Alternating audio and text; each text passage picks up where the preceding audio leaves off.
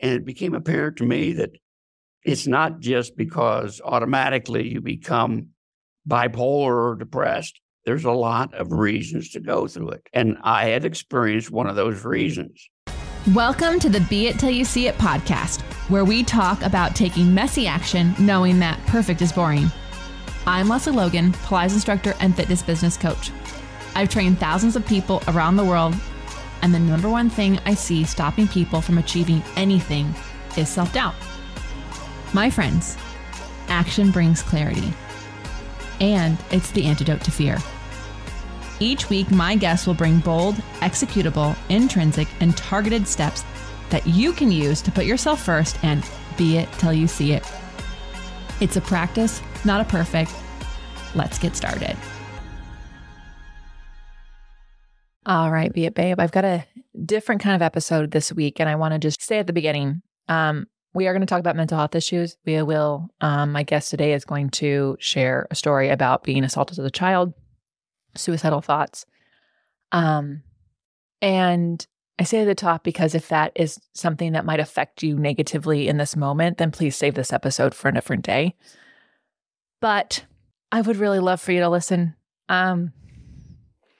This guest reached out to me and shared their vulnerable story. I'm going to cry. It's such a beautiful episode. This person's life journey in their mental health and then helping others with theirs. Whew, I'm going to get it together. It's nothing short of amazing. And it is something that I think is really important. I think it's really easy. I know too many of you listeners have mental health problems that you're going through and you suffer in silence. And that hurts my soul because it can be so difficult to get help. It can be so difficult to get the help that you need. There's can be so much bureaucracy and tape to go through. And then you may not have the financial means, energy, or support to get it. And so I wanted to do this episode because I don't want to brush off that we have a mental health problem in this world. And some of you might have someone in your life who's going through something and it's affecting you as well. And you might be struggling with how to support them and yourself and protect yourself but support them and love them and have kindness and graces. So our guest today is Steve Wilson. He's the author of an amazing book with his life story. He was diagnosed with bipolar disorder 2 in the 50s.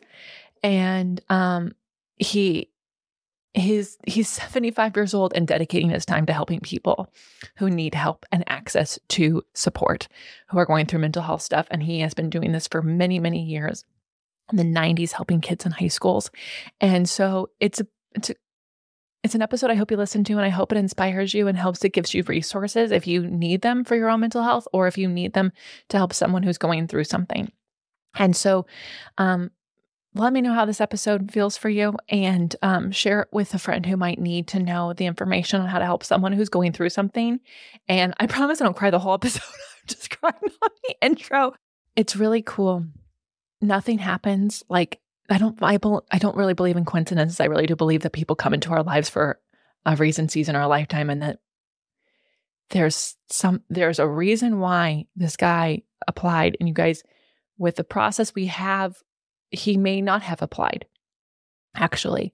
And when I got to hear a story, and I got to hear about his life and his health right now, I made it a priority to get his episode recorded before our tour because I wanted to make sure I didn't miss out on the opportunity to hear it, to share it with you. So Steve Wilson, thank you so much for being you. Thank you for your story. Y'all, again, please take care of your mental health if this is not the right time to listen to this episode. But if you know someone who needs support or you know you'll need it in the future or need it in the past, this is a great episode, and we can all make a change in this world when it comes to how wherever you live in this world supports mental health and those who need it. So here is the Be It Till You See It interview with Steve Wilson. loves, it's here. OPC Summer Camp. You know, that thing we started last year? Well, we're doing it again this year, and we're making it bigger and better than ever because we have teachers from all over the world, which means all day long you can nerd out with me at Camp Zoom from the comfort of your own home in your favorite Pilates workout outfit without having to get bugs or dirt or weird camp food that's like some weird slaw. No, you can have the amazing food from your own home. You can be whatever clothes you want to be in, and you can join us all day long for whatever workouts and workshops you sign up for. In fact, you can even do a whole day pass and save the most money. In fact, up to 56% off if you buy the day pass. So go to opc.me/events to see the full schedule and lineup of events. If you only have access to a mat, we've got plenty of stuff for you. We've got Reformer. We've got some Happy Hip Reformer with you. We've got so many amazing things. You can go to opc.me/events to see the whole schedule, all 14 teachers, and all the goodness that's going to happen at Camp Zoom. And I'm your camp director. Woo! All right, Be It Babe. I'm just so excited. When I met this man, I had immediately tried to figure out a time we can meet because he is a very special human. I feel so blessed and touched to get to know him in his life. And he's going to share an incredible story with you and also some things that we all can be considering. So Steve Wilson, thank you for being a guest at the Be It Till You See It podcast. Can you tell everyone who you are and what you do? Hi. My name is Steve Wilson. I'm retired. I've been married for 51 years. I have 3 daughters and 2 granddaughters, and I'm living in Scottsdale, Arizona. I recently wrote a book called Teetering on a Tightrope, My Bipolar Journey, that outlines my entire life of 75 years suffering from bipolar disorder. Wow. 51 years of marriage, 75 years of life, 3 kids, and a book. I don't think a lot of people, I feel like bipolar disorder is something that people have heard about, but maybe if they don't have anyone in their life who has it, they might not know exactly what it is. Can you kind of explain that and then also how you got diagnosed there? Well, bipolar disease, there's actually 2 types. There's bipolar 1, which is really highlighted by mania. You have depression, and then it goes into out and out mania, which the person will think they are superhuman. They'll spend all their money. They'll buy things. They'll do things that ruin their family life. And it's just all out terribleness. When they crash, which they will eventually, they look around and their life has been ruined. Bipolar 2 is, which I am, is deep, deep depression, suicidal ideations, sometimes suicidal attempts, and sometimes suicidal outright. The highest I ever got was called hypomania, which is higher than what you normally would go through life with, but not as high as out mania. Those are the 2 types that most people deal with. So, when were you diagnosed? And well, I got to start earlier. Okay, let's start earlier. Let's start from the beginning. Okay. When I was 9 years old in 1958, I went to a movie theater in my local town. I was waiting to get a Coke, and a guy came up to me and said, I thought he was an employee. And he said, do you think you could help me here in the theater? And I said, sure, I'll be glad to. That'd be cool. And unfortunately, he took me back, put me in the restroom, and raped me. Now, at that time, there was very little help. I knew nothing about that anything like that could ever happen. I blamed myself for some reason, although I didn't know why. So I decided to keep it quiet. I'd never tell anybody, and I didn't for 30 years. My parents had no idea. My siblings had no idea. My schoolmates, teachers, nobody knew what I had gone through. For a couple months, it didn't bother me too much. And then one day I fell into a deep depression at age 9 or 10. And I didn't want to socialize with anybody. I thought everybody hated me. I didn't have any feelings toward anybody. it was just awful. Mm. And my schoolwork dropped like a rock, and I just barely got out of 4th grade. Yeah. That was my first episode with depression, and it lasted, for a couple months, because you got to realize that when you have bipolar, it doesn't mean you have it bad every day. It Mm. kind of like goes like a roller coaster. Yeah. One day you're up, you might be up for 2 months, and then you go down for a month or 2 months or whatever. So it's very cyclical in its nature. So I got out of that first depression and felt pretty good. And I had some more in junior high and high school and college. But I was always able to fake it with everybody. Nobody knew what I was going through. And I still had a lot of good times in college, especially. And only time things were really bad is when they were really bad and nobody there to help me. Right. When I got out of college, things changed. I fell into a deep suicidal ideation, depression that lasted quite a while. One evening, I got in a fight with my father, and the next day I was in a mental institution in Columbus, Ohio. Stayed there for 3 weeks. I would say that saved my life because after I was done with getting a psychiatrist and going through all the group therapy and things, my suicidal ideations were gone and never came back, really. The problem was they diagnosed me as clinically depressed. And for 6 or 7 years, they had me take medications designed for that diagnosis, and none of them helped. Right. And I was bad. I couldn't keep a job.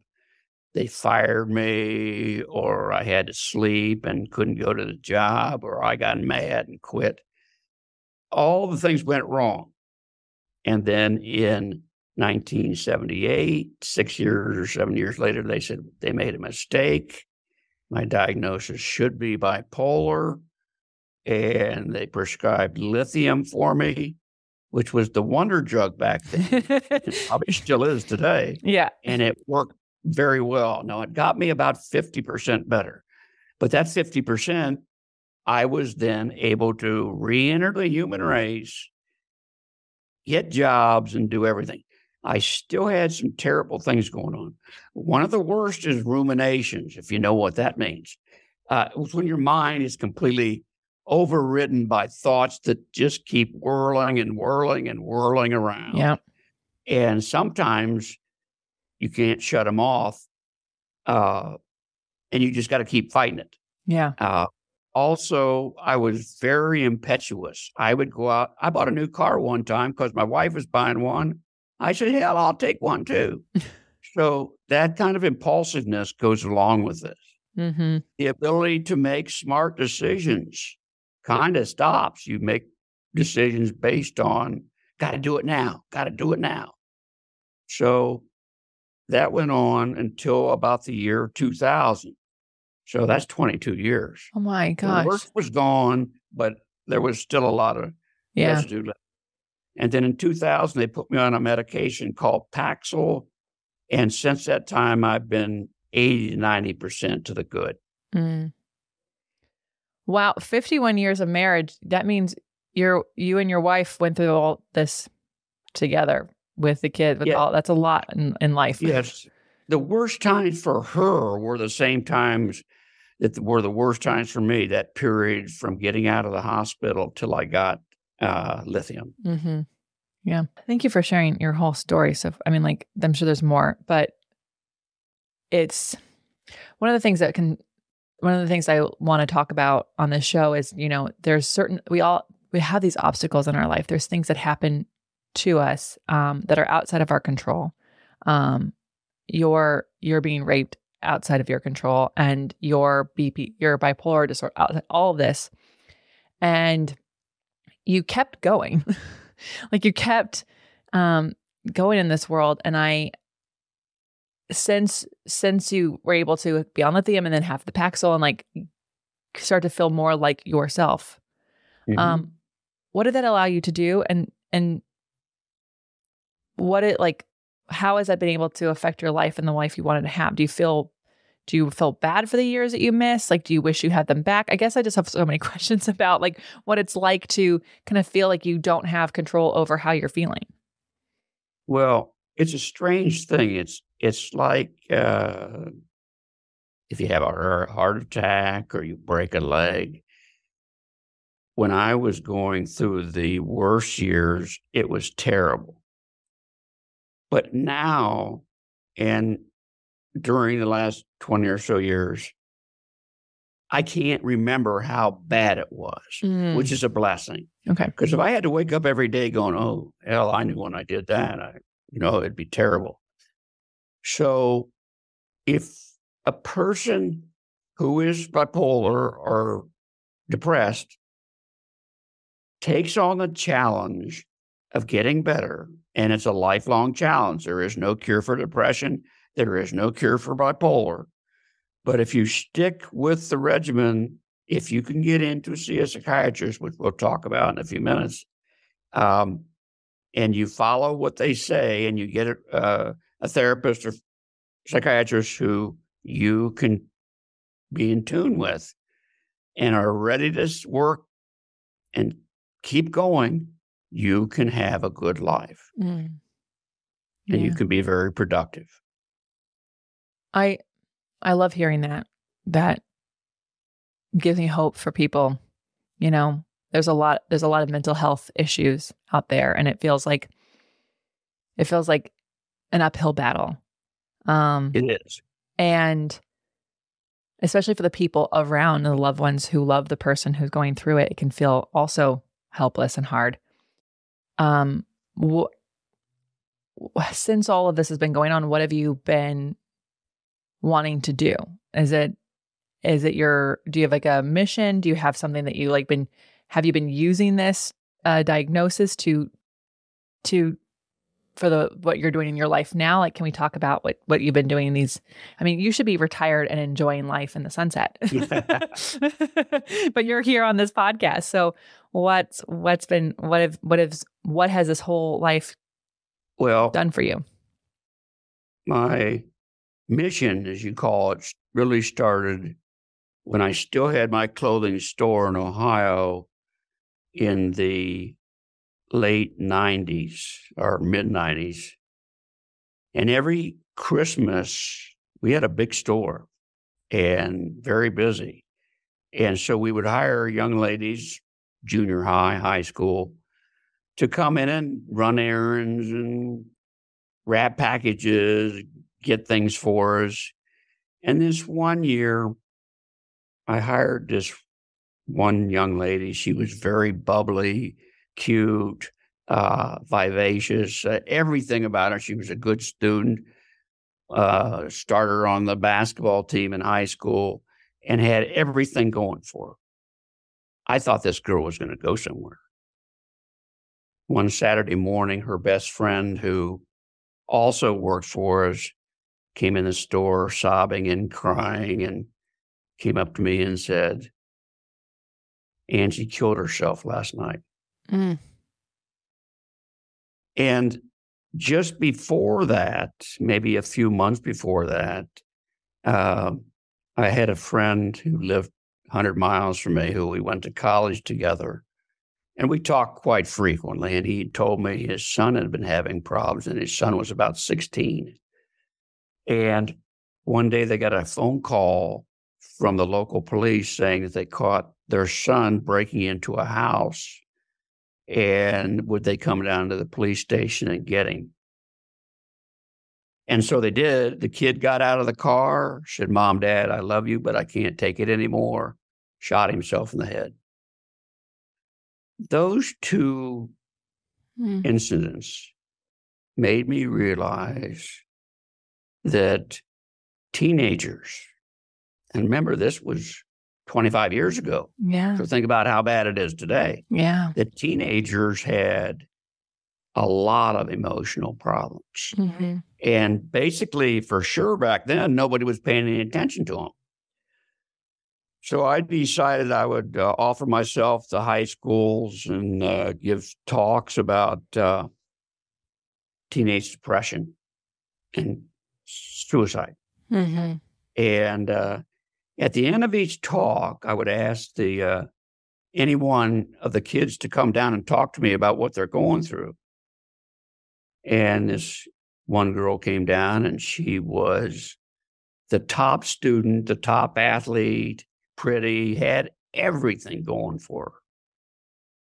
She said, "Mr. Wilson, I can't take it anymore. Mm. Everybody thinks I have to be the best. My parents just driving me nuts because they want me to get into the best schools. And of course, I got to get a scholarship for them." And she said, "I can't take it anymore." Mm. Heartbreaking. Mm. So all I could do was give her information of where she could get help. And I hope she did. I never saw her again. The next little girl who came up was same age, just an ordinary student. You'd think she's fine. She says, "Mr. Wilson, I've got no friends. Everybody hates me. They bully me. They make fun of me. Mm-hmm. My parents don't like me. I want to die." I told her the same things about getting help. And I never got to see him again. But that really opened a door and a window for me to realize that this is really some serious stuff. And I continued talking to classes until my wife and I moved out to Arizona in 2008. And I wanted to pursue those talks I was giving to people in school. And out here, they said, "You're too old." I was about 60 at the time, and they wouldn't let me do it. Mm. So I decided there's got to be something else I can do. So I got in touch with a group that has mental health support groups. And I went through their training program and got selected as a facilitator. And I've been facilitating 2 support groups for the last 8 years. Mm. It's amazing what I have found out from those people. Mm-hmm. Many of them, and I do age 18 to 80, many of them that are still suffering today are suffering because their parent or a friend of a parent sexually abused them. Mm-hmm. Somebody else beat them up. Mm-hmm. Somebody told them how worthless they were all the time. Mm-hmm. I had kids who were locked in closets with nothing but a bottle of water for hours on end. And it became apparent to me that it's not just because automatically you become bipolar or depressed. There's a lot of reasons to go through it. And I had experienced one of those reasons. We spend a lot of time in our groups learning about each other. Mm-hmm. And in these groups, they're able to tell their story. Now, it may take a month, it may take 6 months, or they tell their story or don't and never come back because they're scared. Yeah. But one of the big things, now, most of my groups are made up of people who don't have a lot of money. They may be on disability. What are the ages? What are the ages? Is obviously like you're not doing it in schools anymore. So like, is it and as the ages just range? Are you finding that people are coming? Big range of ages. Mm. Now, I got to say that 2/3 of my groups, and I did 16 people last night. So I could do about 30 people a week. And I've seen well over 1,000 people in these years. Yeah. Most of them are middle income to lower income, struck by the inflation for today. And, it's really tough. Yeah. Well, what's happened to our system? Well, our system never did anything, and it does less today because they set up these what you call group homes and clinics that these people can go to, but they're woefully inadequate. Yeah. It might take you a long time to get an appointment. You might take an appointment for 1 week and then you have another appointment a month later and it's a different guy. So sorry to cut you off, ahead. Steve. When I remember I was having some really, I was going through something in 2013. I was quite depressed and my life had just been flipped over. And I had insurance. I had great insurance at the time. And I was trying to find a therapist, and I wanted to go by a referral because, I wanted someone that had someone could say that they were good. And everyone had a wait list months long, or they didn't take my insurance, or they could take me, but not all of a sudden, what if I was actually I'm depressed, but I'm not willing to leave this planet right now. What if I was, and also I had the means the means to pay for it. I had the means to go to it, and not everyone has that. So when you bring up the system, it's really, I feel if it's awful because the people who are working those places, it's not like they don't want to help people. It's just that the system is broken. And so even if they want to help people, they're not able to help as many people they're not able to help them the way they want to. It's a sad situation. The number of therapists and psychiatrists is dropping around the world. The reasons are clear to me. Some of them drop out because they get burnout or whatever. But the real reasons are kind of twofold. The insurance companies have waged war on mental health by excluding many millions of people. I want to tell you something. There are 60 million people who suffer from mental illness in this country alone. Wow. So, and it's worldwide at about that percentage. So it is much more prevalent than people who get serious diseases. And it's just as traumatic or worse. Yeah. So the insurance companies have blocked everything. Oh, yeah, you can get insurance if you pay a premium of $300 or $400 a month, and then you pay $200. You might get covered, all of it, but you might not. But that's still $300 a month. Yeah. You take people in my groups, $300 a month is whether you eat or not. Yeah. Yeah. And then you throw in the government. Government has virtually no desire to get involved in much of a way with mental illness. They look at people and they go, he looks all right. Nothing wrong with him. He doesn't have a broken leg. That's the thing about mental illness that's so hard is or any sort of condition that's hidden, it's really people if they've never experienced it, they kind of go, can't you just take a pill, feel better? And it's not it's not how it works. even if you're on the right medication, even on the right medication for you, it's just, that doesn't fix the problem. It doesn't solve the issue, and it doesn't at all help the people who may not even have access to get the diagnosis, to get the medication. Are you so your groups, I just have a question for you in case someone's listening going, oh my gosh, I wish I had a group.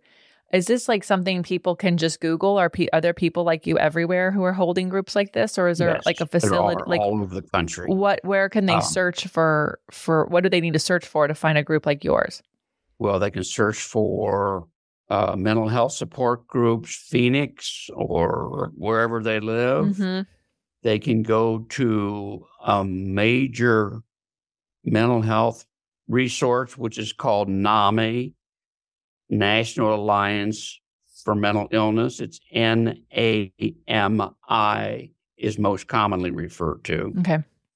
But everything you're going to need to find out is online. The problem is that doesn't change the situation these people face. Yeah. And as we talk about the government again, they're not doing much.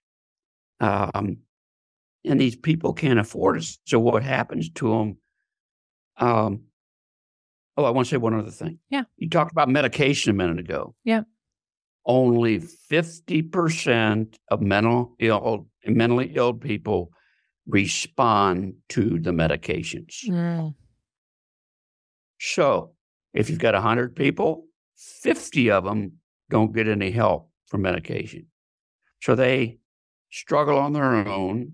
And especially if they don't have a therapist or someone to tell them, they don't realize that there are things they can do in therapies that often is covered by insurance, such as EMDR, which is an eye movement exercise, and behavioral therapy, and intensive outpatient therapy. All these things can help if you need them. They're there. Yeah. Problem is, most people don't know anything about them. Yeah. That's one of the reasons I wanted to have you on, because I feel like anyone listening to this podcast can hear that these things exist.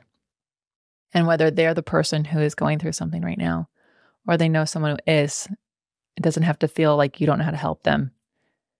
We have to just we have to be able to use the resources that are out there. So that's really promising, because I'll be really honest, Steve. I was like, is there any hope? Is there hope for people suffering with mental health issues that, don't have the means, but it sounds like there's some groups. The support that is most important is from your friends, family, teachers, and anybody you feel compelled to tell them what's going on that you think they will understand. Huh. The support is what they're giving you, not answers. Okay. I like that. You want them to want to know that they're there, and if you need them, they're always going to help you. Yeah. Problem is, most people don't know how to interact in a mental health situation. Yeah. So you have got to let the people you're talking to know what you would like them to do, what they can do most. And again, as I say, it's just love them and make sure that they got housing and all that kind of stuff. Yeah. That's the thing, right? Sometimes I have clients who they'll just be talking, like they'll complain about something that's going on and this is going on. I'm like, the person that you're upset about, they are overwhelmed. They too are overwhelmed. And I feel like we're in this place where most people want to love and they want to be generous with time and resources. And yet, we're living in a time that is exhausting. There's something going on everywhere, and it can just feel, overwhelming to help the people around you. But I do think that it's important to know that it can be enough just to be there for someone and listen. And it can also be enough to love them and let them know that they have support. It doesn't have to be that you're I had someone on many, many years ago about being like a patient advocate. And she said, you can advocate for someone as much as you have the ability to. So there's a Venn diagram. And if you were to advocate more than you have time for or the ability for or means for, you're actually doing a disservice to both people. So you have to be really conscious of that. And I think for some people that can feel like they're being selfish, but it's really being honorable. Like, I have this much time or this much money or this much this, and then to give that, and then, doing your own due diligence around what's around you to help support people beyond what you can do. Now, I want to tell you something. It isn't going to be easy for someone to give support, because some of these people, if they're manic especially, they can be out of control. They can say things to you that hurt. And you want to just say, shut up, but you can't.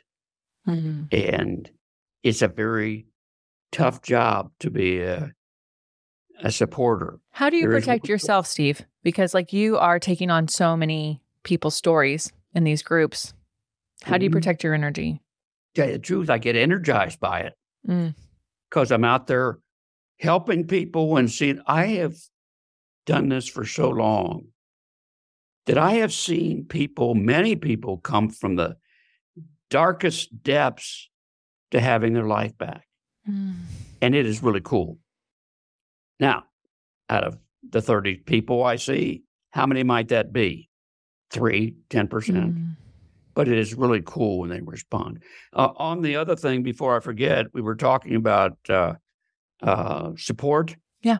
I would suggest that everybody who is in a position of supporting somebody go to NAMI, N-A-M-I's website and look up where you can find a class devoted especially to those caring for mentally ill people. It will open your eyes, not only one, what you're in for, but two, how to react. That's wonderful. Thank you for that. Thank you for that tip, because it's kind of like, there's, when you are someone who's been with someone's an addict in your family, there's options for help. There's groups for people who are friends or families of addicts, because you mentioned it, like people can say some really harsh, mean things. And it's, it's hard not to take it personally, even though it's not, because words hurt. So, yeah. Yeah, it can be really tough. So you are doing these groups twice a week. You are being this resource for people who are going through this. What, I would love to say that we could somehow help people with mental health issues sometime in my lifetime. It would be really great, but I'm also not going to hold my breath. We have a lot of people who have children who listen to this show. Mm-hmm. I'm wondering if you have any advice for parents of kids, because as you mentioned, in the 90s, those things were happening. And now we've got social media. There's all these pressures to get into all the Ivy League schools, and you have to get into the best ones. And, there's a lot of pressure to be, I don't know. I feel like I'm so grateful I went through high school without social media. I'm so glad no one has pictures of what I looked like. Yeah. I'm going to be really honest. I didn't have, but I used to, when I was a Pilates instructor in Los Angeles, I taught a lot of teenage girls, and the things that were coming into their phones, just bullying nonstop. And the suicidal thoughts that my 11-year-old girls that I was helping were having, I can only imagine what it's like to be a parent right now. So is NAMI the only resource for them, or do you have any tips for them? Because you used to do all these talks for young kids. God, the big thing, I think, is to watch your child and try to notice, not prodding and probing and all that stuff, but try to notice if there's been changes in his life, his mood, his actions. The first telltale signs that your child might be having problems is his overall attitude. Is he now watching? Well, hell, now they're doing these games. Does he sit there and do the games all day, every day? Mm-hmm. Have his grades dropped? Is he moping around the house? Did none of his friends ever come over anymore? Mm-hmm. Does he never go out? You got to be cognizant of what he's doing. That's the first step. Then you've got to somehow figure out how to get him help. Mm-hmm. You can't go to him and say, son, something's wrong with you. Let's go to a psychiatrist. Mm-hmm. That'd be a lot easier, be more gentle than that. But I would say nobody watched me back then. Yeah. My parents didn't have a clue. My sister didn't have a clue. And even though I wasn't sleeping any nights and all the other things I was going through, nobody had a clue. Mm-hmm. And that's the same today. Yeah. But there are just as many children with mental illness as there are adults. Mm-hmm. Mm-hmm. And the pressures, as you say, are profound. Yeah. Yeah. I like that you mentioned those signs, because I think it's true. Like, kids inherently want to hang out with their friends. They don't want to hang out with their parents. And if they're hanging around your house all the time. And it's hard. I love that you also said, like, don't go probing and like telling them what you're going to do. Cause it's also, that's just more pressure, you know? Yeah. One of my clients' moms, she was just like, I knew it was so hard for her watching her daughter go through these things and have these thoughts and continue to be an open space of support. You know, she was definitely going through her own therapy to figure out like how to say, what to say, how to react to things so that she wasn't adding to all the things that were going on with her daughter. And it was just, it's a lot. And if you also have a job, you might even have your own mental health stuff. It can be even more exhausting. I think we have to just continue to have kindness and space and grace for ourselves, but also for others. And I think the more we recognize that mental health is a real thing we'd be paying attention to, and it's actually like very precious, you know. I think that can actually help. You know, the more we realize that, like, because I think sometimes people just like, they blame themselves. Why do I feel so tired? Why do I feel so down? Why am I so hard? Why am I so negative? And then they just pile on more stuff to themselves when it might be, you know, an imbalance in their bodies that has nothing to do with them. It's everything to do with them, but it's not their fault. Yeah, people got to realize that it's kind of like, why do I have diabetes?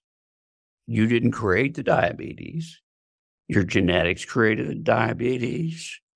Your diet, all these things created it. Well, with mental illness, it's a chemical imbalance in your brain. It is genetics. Definitely. It runs big time in my family. Mm-hmm. And you can't blame yourself. You just got to spend your time working on yourself and getting through this and enjoying life. Mm-hmm. If I had to live for 75 years the way I did when I was in my 20s, I wouldn't be here. There's no way. Mm. So I got the help I needed and I stuck with it. Yeah. Steve, I'm so glad you're here. Before we get close to the end, is there anything else that you wanted to share with our listeners today? Well, of course, I want to talk about my book. Let's talk about your book. Where can people buy it anywhere? Pardon me? Where can people buy it? Amazon, Barnes & Noble. Perfect. And it's available someplace I never even heard of, so I can't even tell you what they are. I'm an old man. I don't know any of this stuff. Remind me the name of it again. Teetering on a Tightrope, My Bipolar Journey. It actually came about because just about 4 years ago, I still had some lingering things that troubled me, even though I was feeling pretty good. So I went to a trauma therapist. Now, they're different than just everyday therapy. And what she did for me was took me back to my first memory, and then over several months, went through my life in chronological order all the way up until we were at 4 years ago. Mm. When we got done, she said, Jesus, you ought to write a book about this. Look at all this stuff in here. Mm. And so I had been a sports writer for a little while. And so I knew something about writing. So I said, what the hell, I'll do it. Now, it was easy because I had everything in my mind. I didn't have to research anything or anything. Still, it took about 1.5 years to write it, not working all day, every day. Mm-hmm. And then the publishing process is very long and tiresome. But it finally came out in 2022. I have not heard how it's doing, which leads me to believe it's lingering. So why I wrote the book was for so many people to get an idea of how someone can suffer with mental illness. Yeah. I think it's something we need to know so that we can have grace for people who are suffering. Yeah. It's really hard to help people whose stories you don't understand if you never experienced it. Stigma against mental health in the world is terrible. They think it means somebody got to lock up and put him in a straitjacket, and that's the only way he should live. But even though those thoughts were more prevalent 50 years ago, they're still with us today. Yeah, they are. I'm glad you wrote your book, and I'm really Thank you. grateful that we met. Because I think these are conversations. There's nothing sexy about this episode, guys.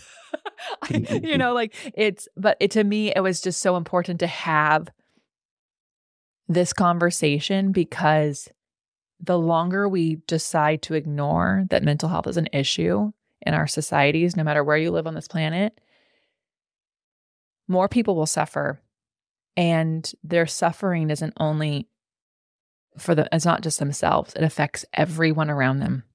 And sometimes people come into the crosshairs of someone who has mental health issues that didn't even know them, So I just think it's really, really important. So we're going to take a brief break. I'm going to then make sure we get all the links for where your book is and how people can find you. And then I have one more question for you at the end. Okay. All right, loves, it's super important to me that supplements I take are of the highest quality, and that's why for 3 years I've been drinking AG1. Unlike many supplement brands, AG1 is constantly searching for how to do things better. At 52 iterations of their formula and counting, their team is always trying to find better ways to source, test, and aim to find the best quality ingredients available. I love this so much, guys, because so many people think I have to get it right the first time, and they have done 52 different iterations. I freaking love that. So many people have asked me if AG1 is actually the real deal. I really do drink it, and trust me, there's a reason why I've been drinking it for so long. Quality for AG1 isn't just a buzzword. It's a commitment backed by expert-led scientific research, high-quality ingredients, industry-leading manufacturing, and rigorous testing. At each step of the process, AG1 goes above and beyond industry standards. I know I can trust what's in every scoop of AG1 because it's tested for 950 contaminants and banned substances, while the industry standard typically only tests for 10. Holy moly. I know that I'm a recovering overachiever over here, but I'm super glad AG1 isn't. Okay, so taking care of my health shouldn't be complicated, and AG1 simplifies this by replacing multiple health supplements like multivitamins, digestive aids, immune support, and more in just one simple scoop. It's literally just one scoop. It's one scoop in one bottle of water. It's amazing. AG1's ingredients are heavily researched for efficacy and quality, and I love that every scoop also includes prebiotics, probiotics, and digestive enzymes for gut support. Y'all know I've had gut stuff, so that's why I've been doing it for so long. I've partnered with AG1 for so long because they make such a high quality product that I genuinely look forward to drinking every day. So if you want to replace your multivitamin and more, start with AG1. Try AG1 and get a free 1-year supply of vitamin D3 and K2 and 5 free AG1 travel packs with your first subscription at drinkag1.com/beeit. That's drinkag1.com/BEIT. Check it out. All right, Steve. So you have your book, and that is available on Amazon, Barnes & Noble. You can just search for it. Is there anywhere else you want people to connect with you?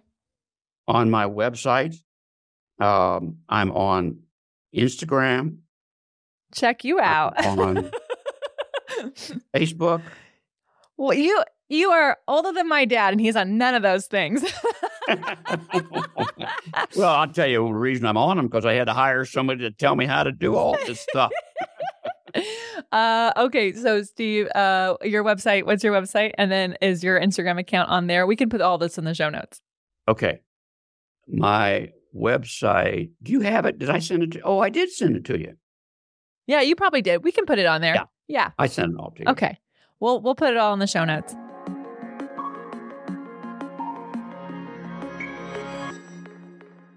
Okay, my last amazing question for you is this. You've given us so many action items already, told us about NAMI and things like that.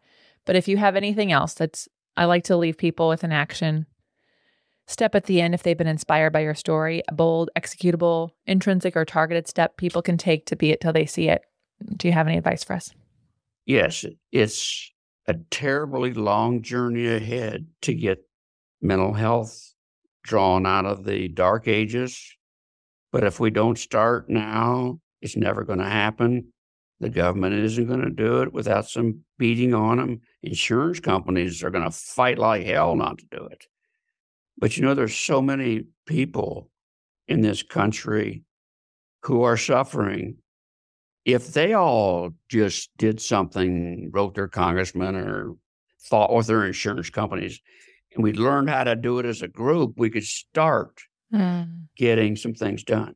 Mm-hmm. It will not conclude and get a lot better in my lifetime. I doubt if it gets really good in your lifetime. So this is mainly for those kids coming back, back of us. Yeah.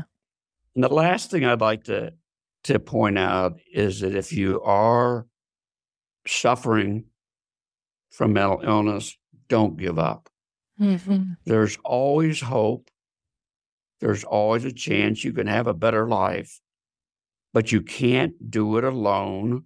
Mm-hmm. And you can't give up at any time. Yeah. Steve, I'm blessed to know you. Thank you so much for being here. Thank you for sharing your story. Thank you for encouraging us to act. You guys will put the U.S. phone number for Congress in the show notes because Brad and I actually know it by heart. But if you are outside the U.S., you have representation. You should let them know what you would like them to be representing you on. Thank you so much, Steve. And everyone, please share this with someone who needs to hear it. The more people who hear this, the more people we can put pressure on, the more more ways we can get help where it's needed. Mental health is not going to go away, and we all need to be doing it together. And so let us know how this episode affected your life. And until next time, be it till you see it. That's all I got for this episode of the Be It Till You See It podcast. One thing that would help both myself and future listeners is for you to rate the show and leave a review. And follow or subscribe for free wherever you listen to your podcast. Also, make sure to introduce yourself over at the Be It Pod on Instagram. I would love to know more about you. Share this episode with whoever you think needs to hear it. Help us and others be it till you see it. Have an awesome day. Be It Till You See It is a production of the Bloom Podcast Network. If you want to leave us a message or a question that we might read on another episode, you can text us at +1 310 905 5534 or send a DM on Instagram at BeItPod. It's written, filmed, and recorded by your host, Leslie Logan, and me, Brad Crowell. It is transcribed, produced, and edited by the Epic team at Diseño.co. Our theme music is by Ali at Apex Production Music, and our branding by designer and artist Gianfranco Cioffi. Special thanks to Melissa Solomon for creating our visuals. Also to Angelina Herrico for adding all of our content to our website. And finally, to Meredith Root for keeping us all on point and on time.